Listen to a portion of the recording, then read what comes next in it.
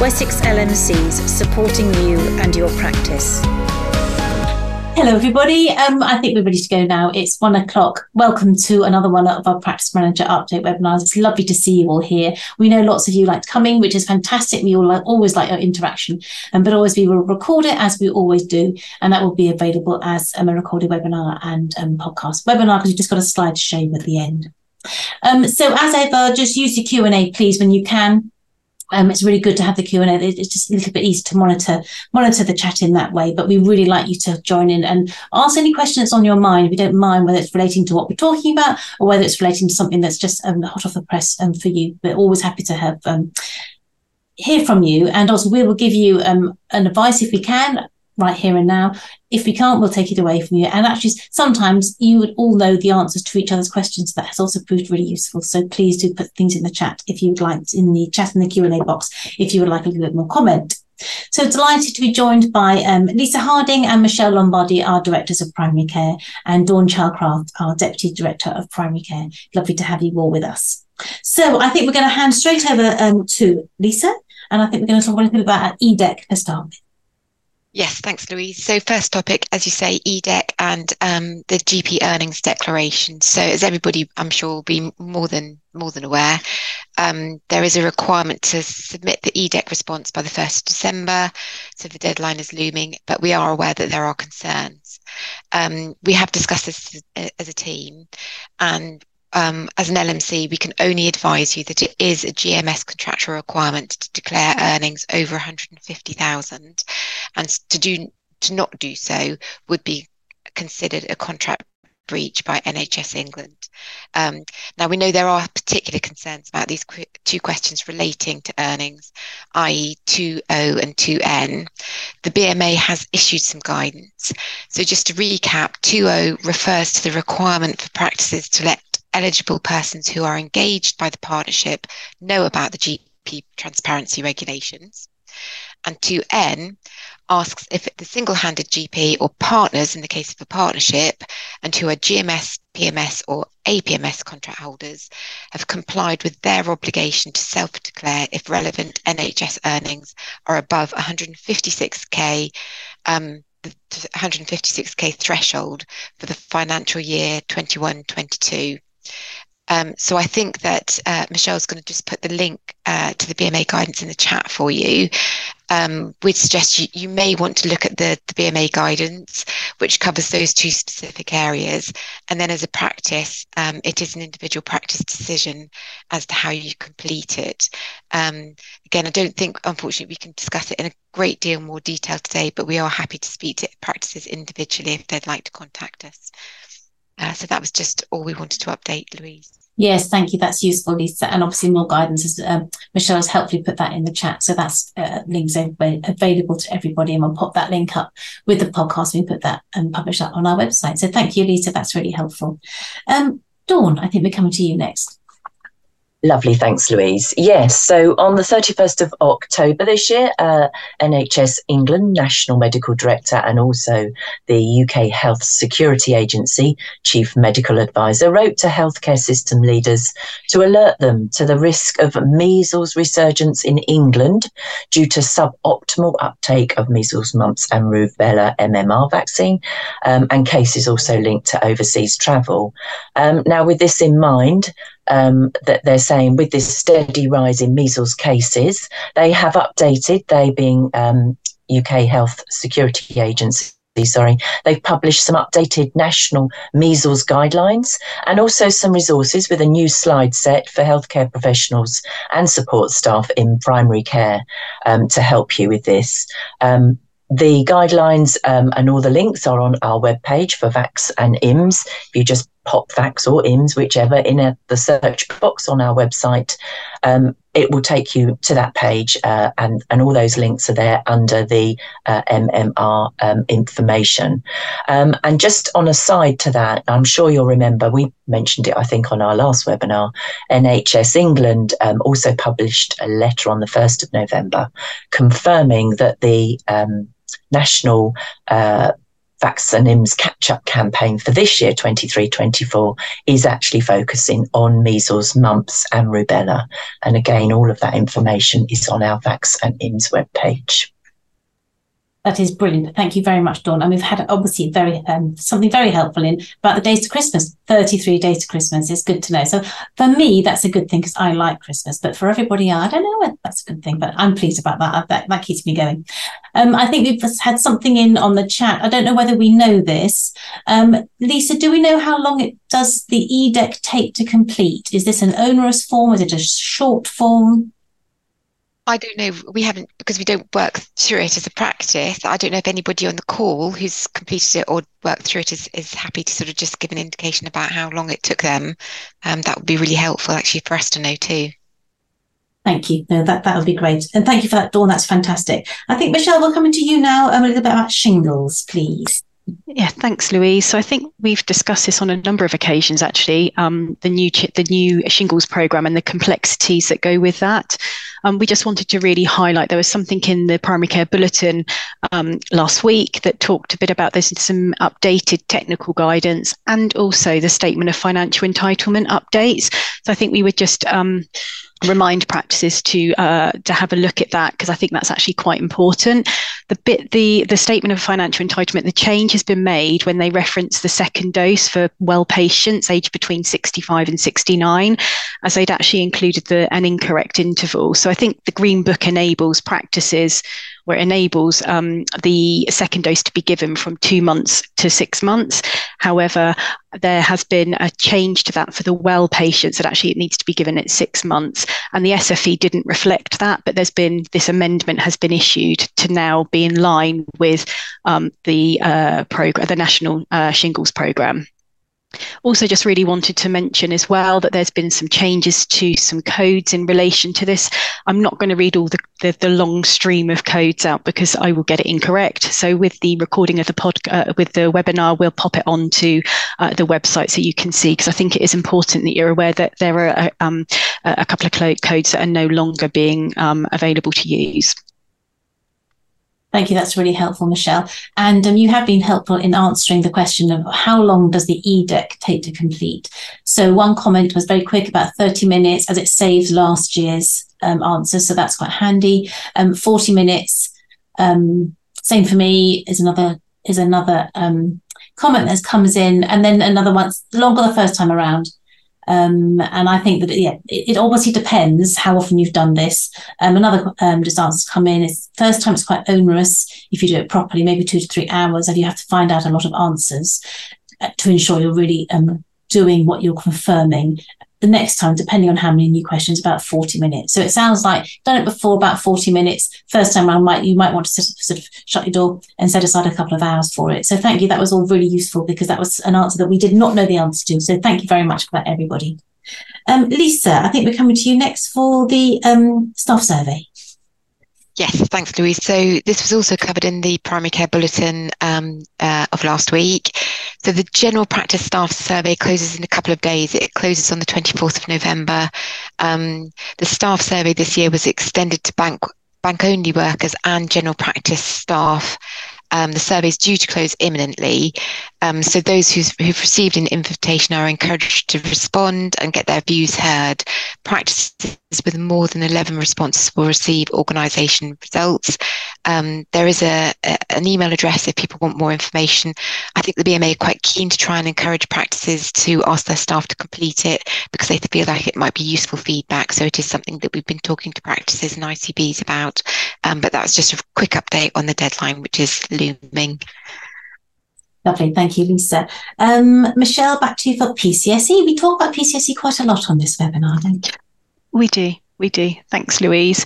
So there's just a couple of things we wanted to highlight. So the PCSE bulletin, I think, came out yesterday to practices, and there are a couple of bits that we wanted to mention. So the first, it's that time of year again when we start the end of year pensions process and this will be for 22-23. believe it starts at the end of November, and the forms will be available for GPs and practices to fill in. The deadline is the same as always, which is the 28th of February. Unless it's a leap year, then there's an extra day. So yeah, it's really just to highlight that the end of year pensions is starting, and that will be available from the end of November.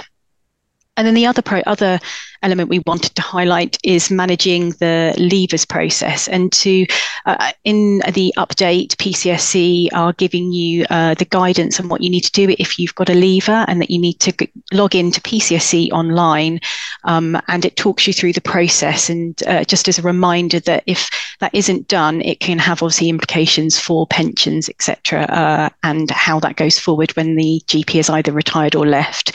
So there is just some useful guidance in the PCSE bulletin for you to be aware of. Lovely. Thank you very much, Michelle. Dawn, I think we're coming back to you now, please. Yes, thanks, Louise. This is a small item, but could have a big impact, I guess. So there was some information we became aware of about the IIF indicator for access, IIF being the Investment and Impact Fund part of the PCN-DES, and ACCO8 is the indicator I'm sure you'll be familiar with about patients having appointments within the 2-week time frame. Now, NHS England issued some further consolidated guidance on these GP appointments only recently, acknowledging that not all appointments actually would be expected to take place within the 2-week time frame, as we all know, and that they are working with system suppliers to implement the exception reporting. And NHS England go on to say that whilst the exception reporting is being rolled out, the thresholds for this year, 23-24, have been adjusted to take account of the circumstance. Now, we have been aware, or been made aware, that the system suppliers have actually now got the exception reporting in place, TPP and EMIS anyway. However, they do advise that the PCN performance for 23-24 will continue to be measured through the existing ACCO8 indicator, i.e. via the thresholds. At this stage, whilst the exception reporting is there for you to use, it's being introduced for testing and data development only, and will not affect your achievement payments this year. So I think it's worth knowing it's there. I'm sure you perhaps may have already spotted it and are using it, but actually for this year, it's not going to help you with your achievement, we're told. Thank you. Thank you. That's a really good heads up, Dawn. Thank you. And finally, I just wanted to share my screen. I've just popped a little slide up, which might be helpful. Hopefully you can see that screen now. I just wanted to share some support offers that we are aware of. There are lots and lots of support offers out there, but we have had quite a few queries in the last week or so that I think this might be worth just reminding you or just sharing with you if you didn't know from the start. So we have a GP support offer from ourselves, from Wessex LMCs. So there's one-to-one support from our GP medical directors to your GPs, and that can be really helpful. There's a confidential email if the GPs want to use that email. That's absolutely fine. And our medical directors and our chief executives are all GPs themselves. They absolutely walk in the footsteps of the GPs working in the practice, because they do exactly the same thing themselves. So if your GPs want to chat about anything, please don't hesitate to put them in contact with us, and we can suggest one of the GPs gives them the call. As I say, completely confidential and can be very, very helpful for you. And there's also a booklet about some GP support. Just wanted to highlight Practitioner Health, just in case you weren't aware. Free confidential NHS primary care mental health and addiction service with specific expertise in treating health and care professionals. So again, one to look out for. The Queen's Nursing Institute, which I have to say is something I wasn't aware of until fairly recently, registered charity dedicated to improving nursing care of people, but they offer financial help, a listening service and educational grants for nurses. We had an issue just recently that one of our practices contacted us and the nurse wanted a little bit of advice. We went to the Q&I. They were really helpful, very, very nice people, very helpful, and they are nurses. So nurses talking to nurses often makes a big difference. And finally, our practice manager supporters are always here for you. We have 8 practice managers who have been recruited to work with us at the LMC, and they will support you in anything. If you just want to chat to somebody, if you've got a particular thing going on, and we've just launched some Space to Thrive groups. We launched these a little while ago and have relaunched them in the summer. I sent out an email that some of you might remember, just talking about, we can't stop the clock, but we can try and create a little bit of time for ourselves, to encouraging you to carve out time for yourselves. These are sort of professional support networks. And we're just aware that sometimes the role of a practice manager can be quite isolated.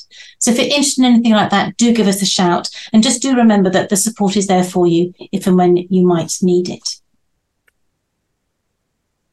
So I'll stop sharing my screen now. I see there are a couple of questions coming in, which is fantastic. So I'll just have a look at the support one. It's only support for NHS workers who are struggling with financial issues due to the cost of living crisis. So I'm not aware of particular ones. I think, Emmy, you're from BSW. I will have a look, because I think there are various different support things going on, but I'll have a look. It's a really good question, and I will find out for you. Something completely different is current issue on most people's minds is a 6% pay uplift, which I know we've discussed in this forum and in any other forums. Can we discuss again what is included and how we work out the figures? I don't know whether we're in a place now to do that or whether we can offer some information. I know this came up at a recent budgets and cash flow webinar we had, and we went through the various things, what you can see on the statement, how to work it out. I don't know, Michelle, Lisa, are you happy to sort of share what you know about that? I wonder if it's worth a conversation. Oh, sorry, Lisa. No, you go ahead. If it's worth a conversation with the participant who's raised the question, because I think to be clear, this was a unique year and it's never been done before. Usually, when the DDRB reports it only includes salaried GPs and GP retainers. However, this year it included all practice staff within that, excluding Agenda for Change. Team members that are on Agenda for Change. There was a separate award. There has been much discussion about the 6% and how that's being implemented. Very happy to have a conversation with that person to look at that and unpick it. We are looking at that as an organisation too. So let's pick that up outside maybe, and maybe we can reflect on that discussion maybe at the next PM webinar. That's a good idea. Lisa, is there anything you particularly want to add on that one? No, I think it's probably worth, as Michelle says, covering in a bit more detail at the next webinar, so we can prepare maybe some slides, some information. We have had some various toings and froings with BMA to try and get a little bit more information from them, and we've also liaised with some of the medical accountants, so potentially we could pull together something for next time. Yeah, that'd be good. Fantastic. And I just had a little bit of a thought. Obviously we talked about the Q&I, the financial help for nurses. Somebody's put in the chat, the Cameron Fund is a fund, a charity you may not be aware of, that helps GPs in financial distress. So finance for GPs and nurses seems to be out there. I'm thinking about practice managers and admin staff and everybody else who isn't in that group. And I'm not sure what the answer is for that, but I will find out and we'll pop something on the website for that. Just going back to the EDEC, where do we find this to complete? I'm imagining people have received an email with the link, but I might be wrong. It's covered on the NHS digital website, but I don't know if that's how people are accessing it. How is everybody else?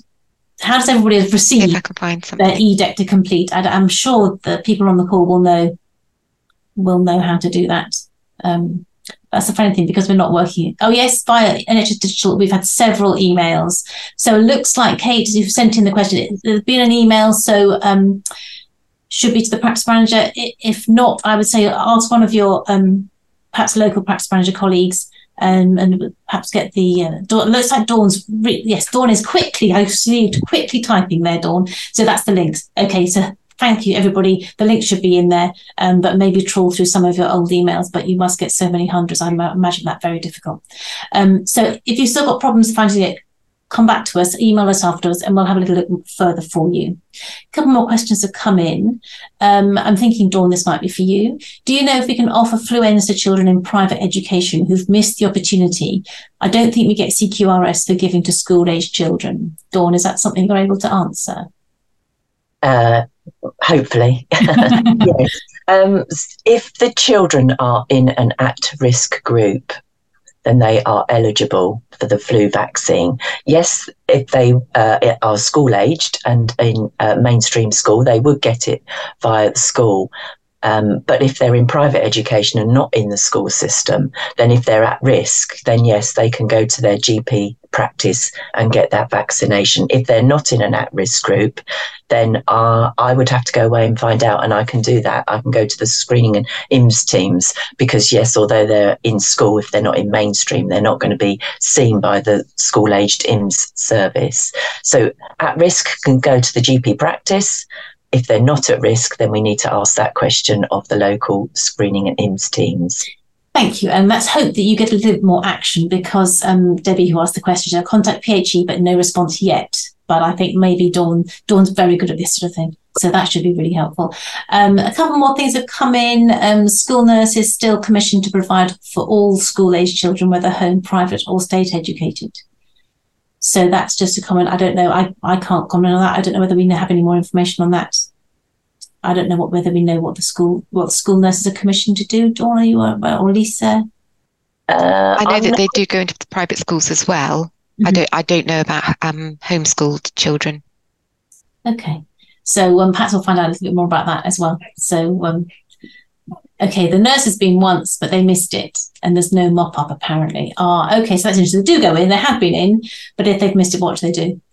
So there's a little bit of chat now about private schools and what school nurses do. So I think we will leave that there. We will find out a bit more for you, and we'll come back. Hopefully we'll get an answer for you for next week, for next time, because that looks like it's quite interesting. That's stimulated a little bit of discussion there.